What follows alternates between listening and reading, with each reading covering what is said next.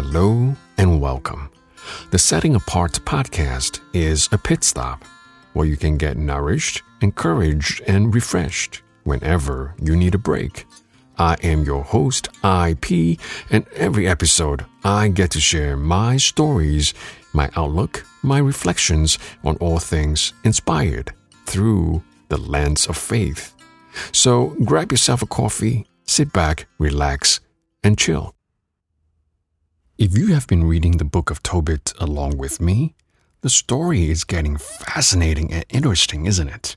In Tobit chapter 5, while we, the readers, know that Raphael is an angel, Tobit and his family have no clue, since it has not been revealed to them yet. So the question becomes, what are angels? What is the purpose of their existence? And what are their roles in our salvation history and in our lives? Angels play a critical role in Scripture and in our salvation history.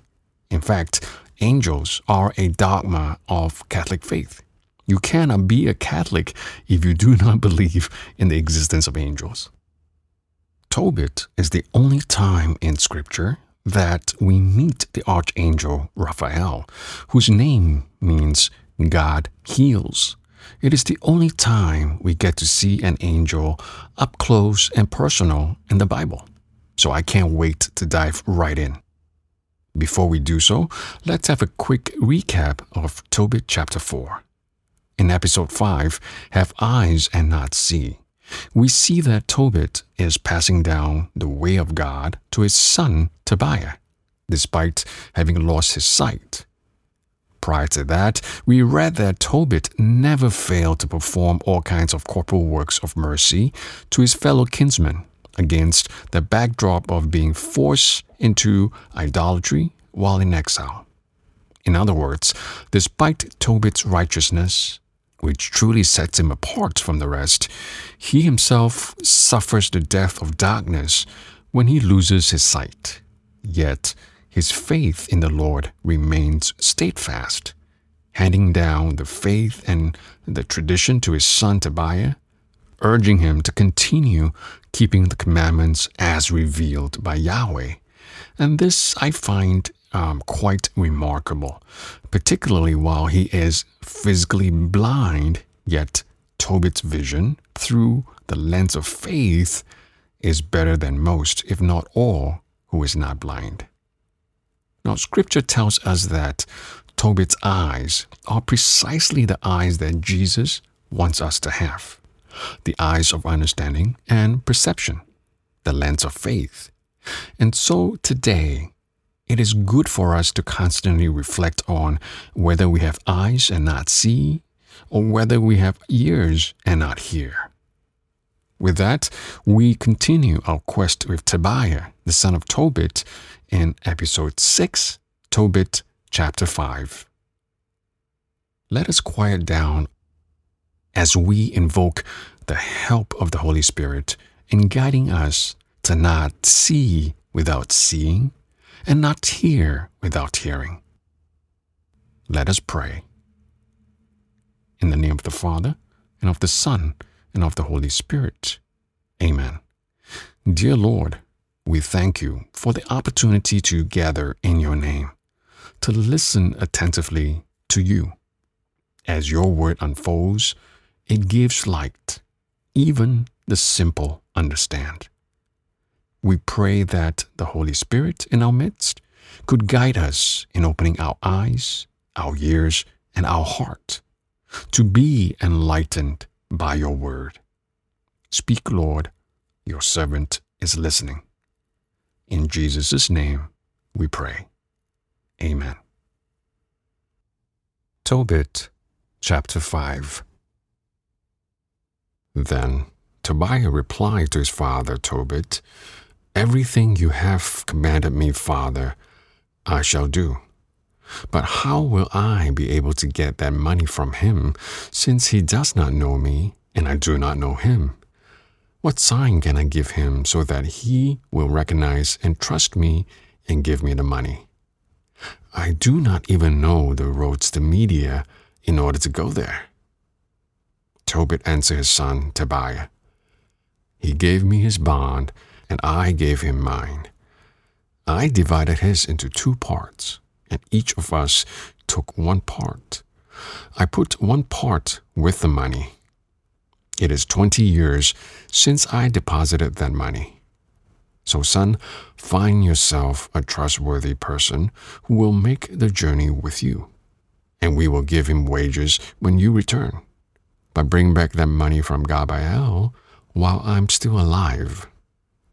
Tobiah went out to look for someone who would travel with him to Media, someone who knew the way.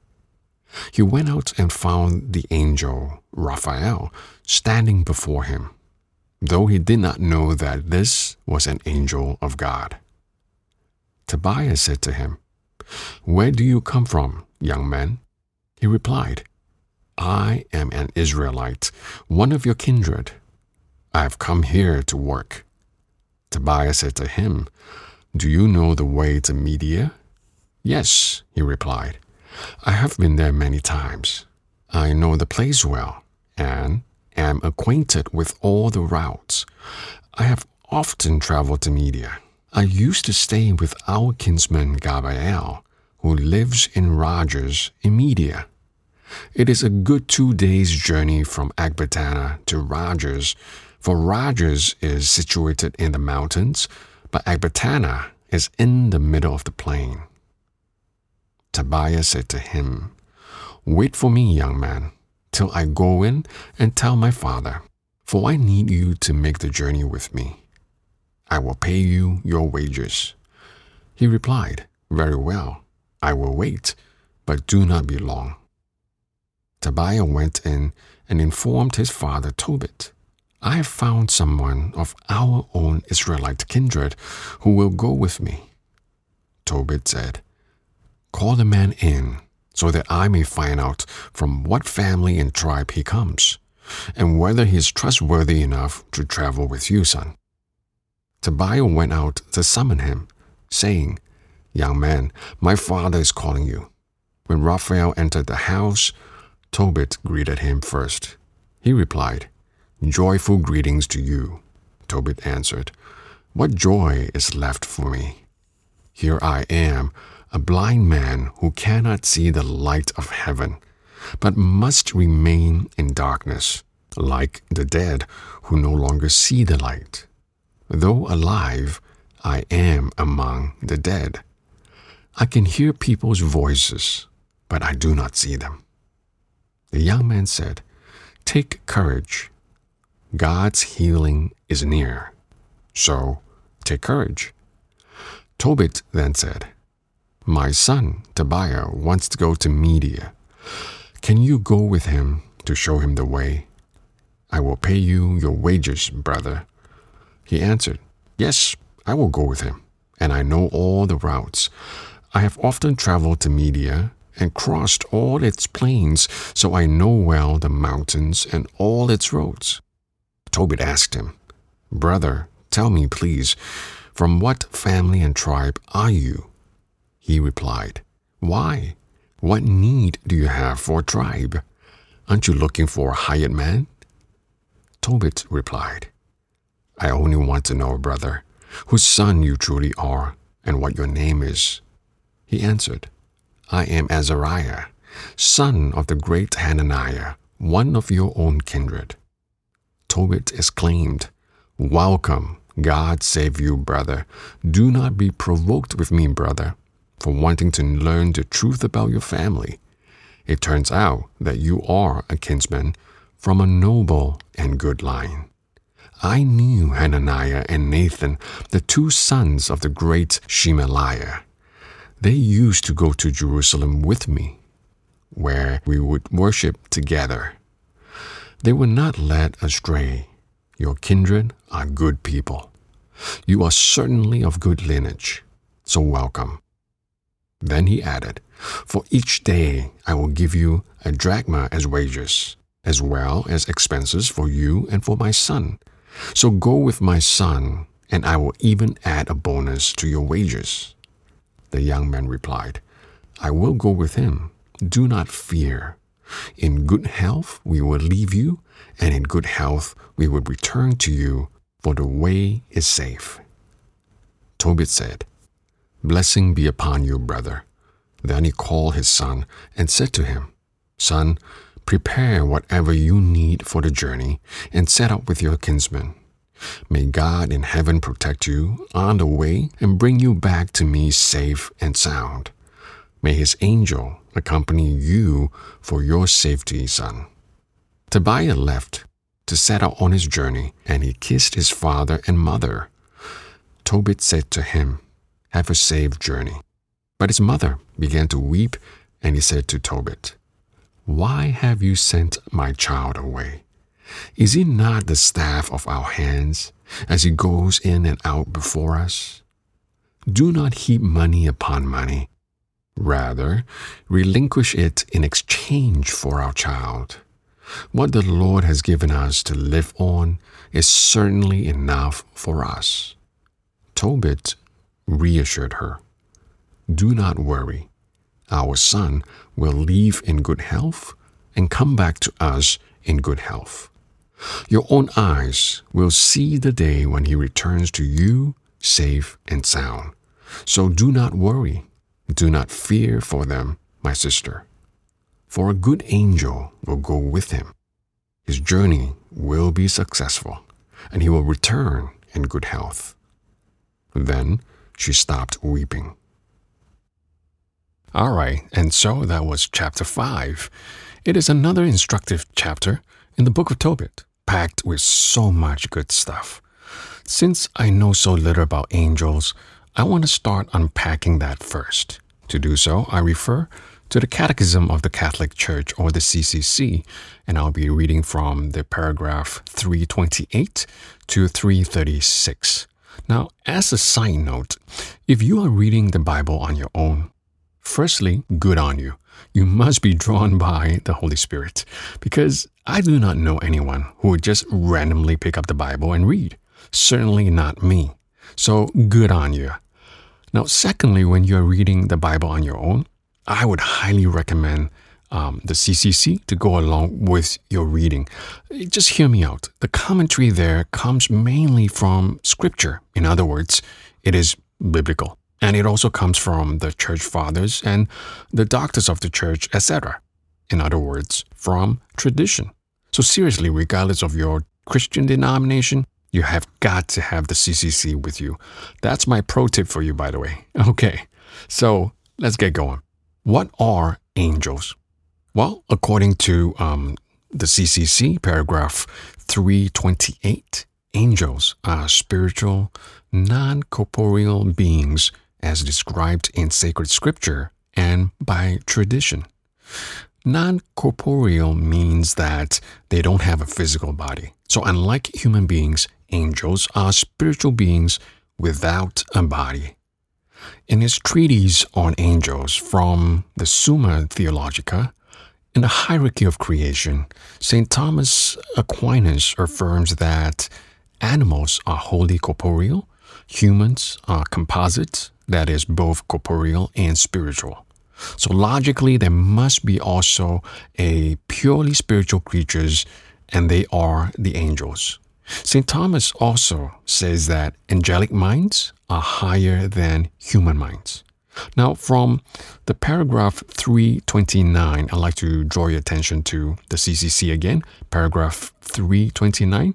This is what the church has got to say, and I quote, "So with their whole beings, the angels are servants and messengers of God." From the next paragraph onwards, it reads as follows. "As purely spiritual creatures, angels have intelligence and will. They are personal and immortal creatures, surpassing in perfection all visible creatures, as the splendor of their glory bears witness." Unquote. So angels are spiritual beings created by God to help him, right? And like human beings, they have intelligence and free will, but in a higher order than us. They are, however, immortal creatures that do not have a physical body. So from Scripture, we can see that they can appear in human form and interact with us. but those bodies are only temporary illusions and they pass away when the interaction ends. So the question then becomes, what purpose do angels serve? To understand their purpose, it helps to understand how they relate to Jesus Christ. For that, I turn to CCC, paragraph number 331 or 331, which reads as follows. Christ is the center of the angelic world. They are his angels. When the Son of Man comes in his glory, and all the angels with him, and that's from Matthew 25, they belong to him because they were created through and for him.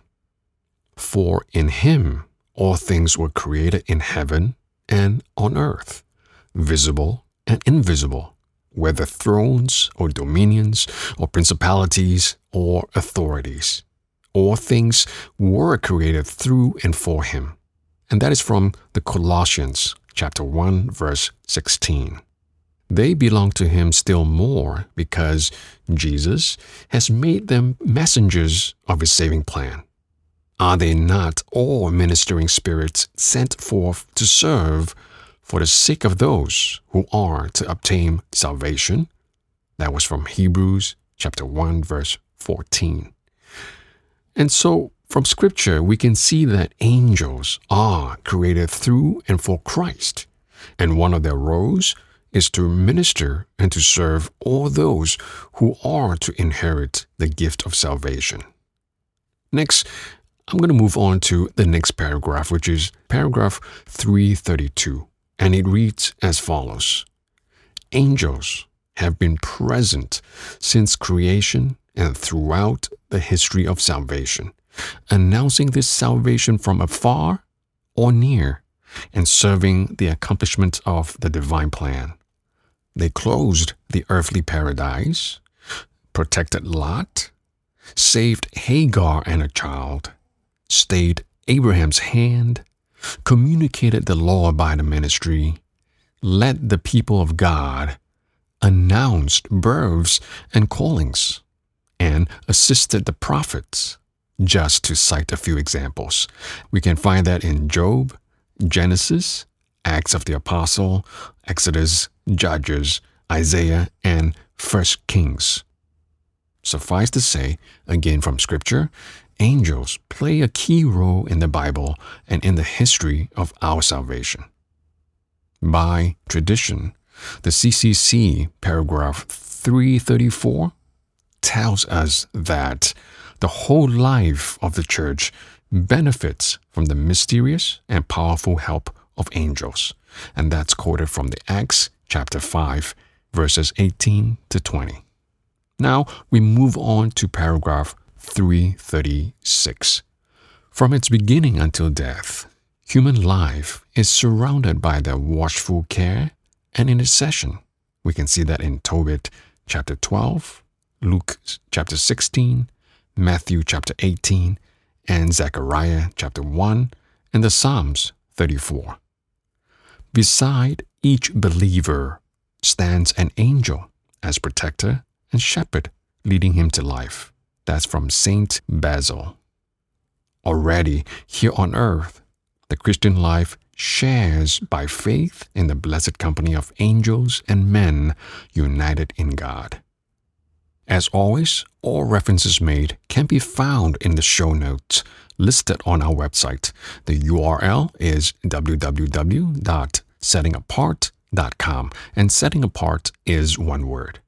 Now, according to St. Thomas Aquinas, and I quote, "A guardian angel is assigned to every human creature since his conception, in order to avert the dangers coming from demons, who obviously want the death of humans. But angels have a double mediation. In other words, an ascendant and a descendant mediation. On the one hand, they bring and transmit to us the tenderness of God. And on the other hand, they make us go up to God in prayer and intercede for us." Unquote. So, Our guardian angels can take many different forms to come to our aid. Regardless of what form they take, they can inspire us with good thoughts and resolutions just as well, with or without a human form. And according to Father Serge Thomas Bonino, angels can act on external circumstances of our lives to protect us in difficult times, to avoid accidents, favor encounters with other people, and so on. And all these actions belong to providence, which is made concrete through them. Angels also pray for us. We see in Isaiah chapter 6, verse 3, and Revelation 4, verse 8, that the angels continue to sing and pray to God, "Holy, holy, holy." We also see in Revelation chapter 5, verse 8, and chapter 8, verse 3.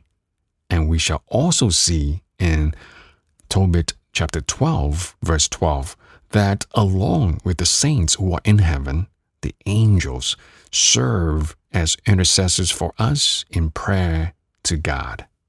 Demons, as we know it, are fallen angels. If left to our own, we are clearly no match against them. So to even that out, by grace, God assigns a guardian angel for every one of us. How cool is that? And judging from my near-death experiences, I definitely have my guardian angel to thank for. No doubt about it. If you have no clue what I'm talking about, do check out Season 1, Episodes 4 to Episode 6 to find out more.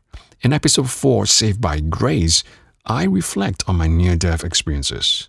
In Episode 5, Invitation to Faith, and Episode 6, My Lord and My God, I reflect on the incidents that were instrumental to my conversion. So besides the popular podcast platforms, these episodes are also available on YouTube.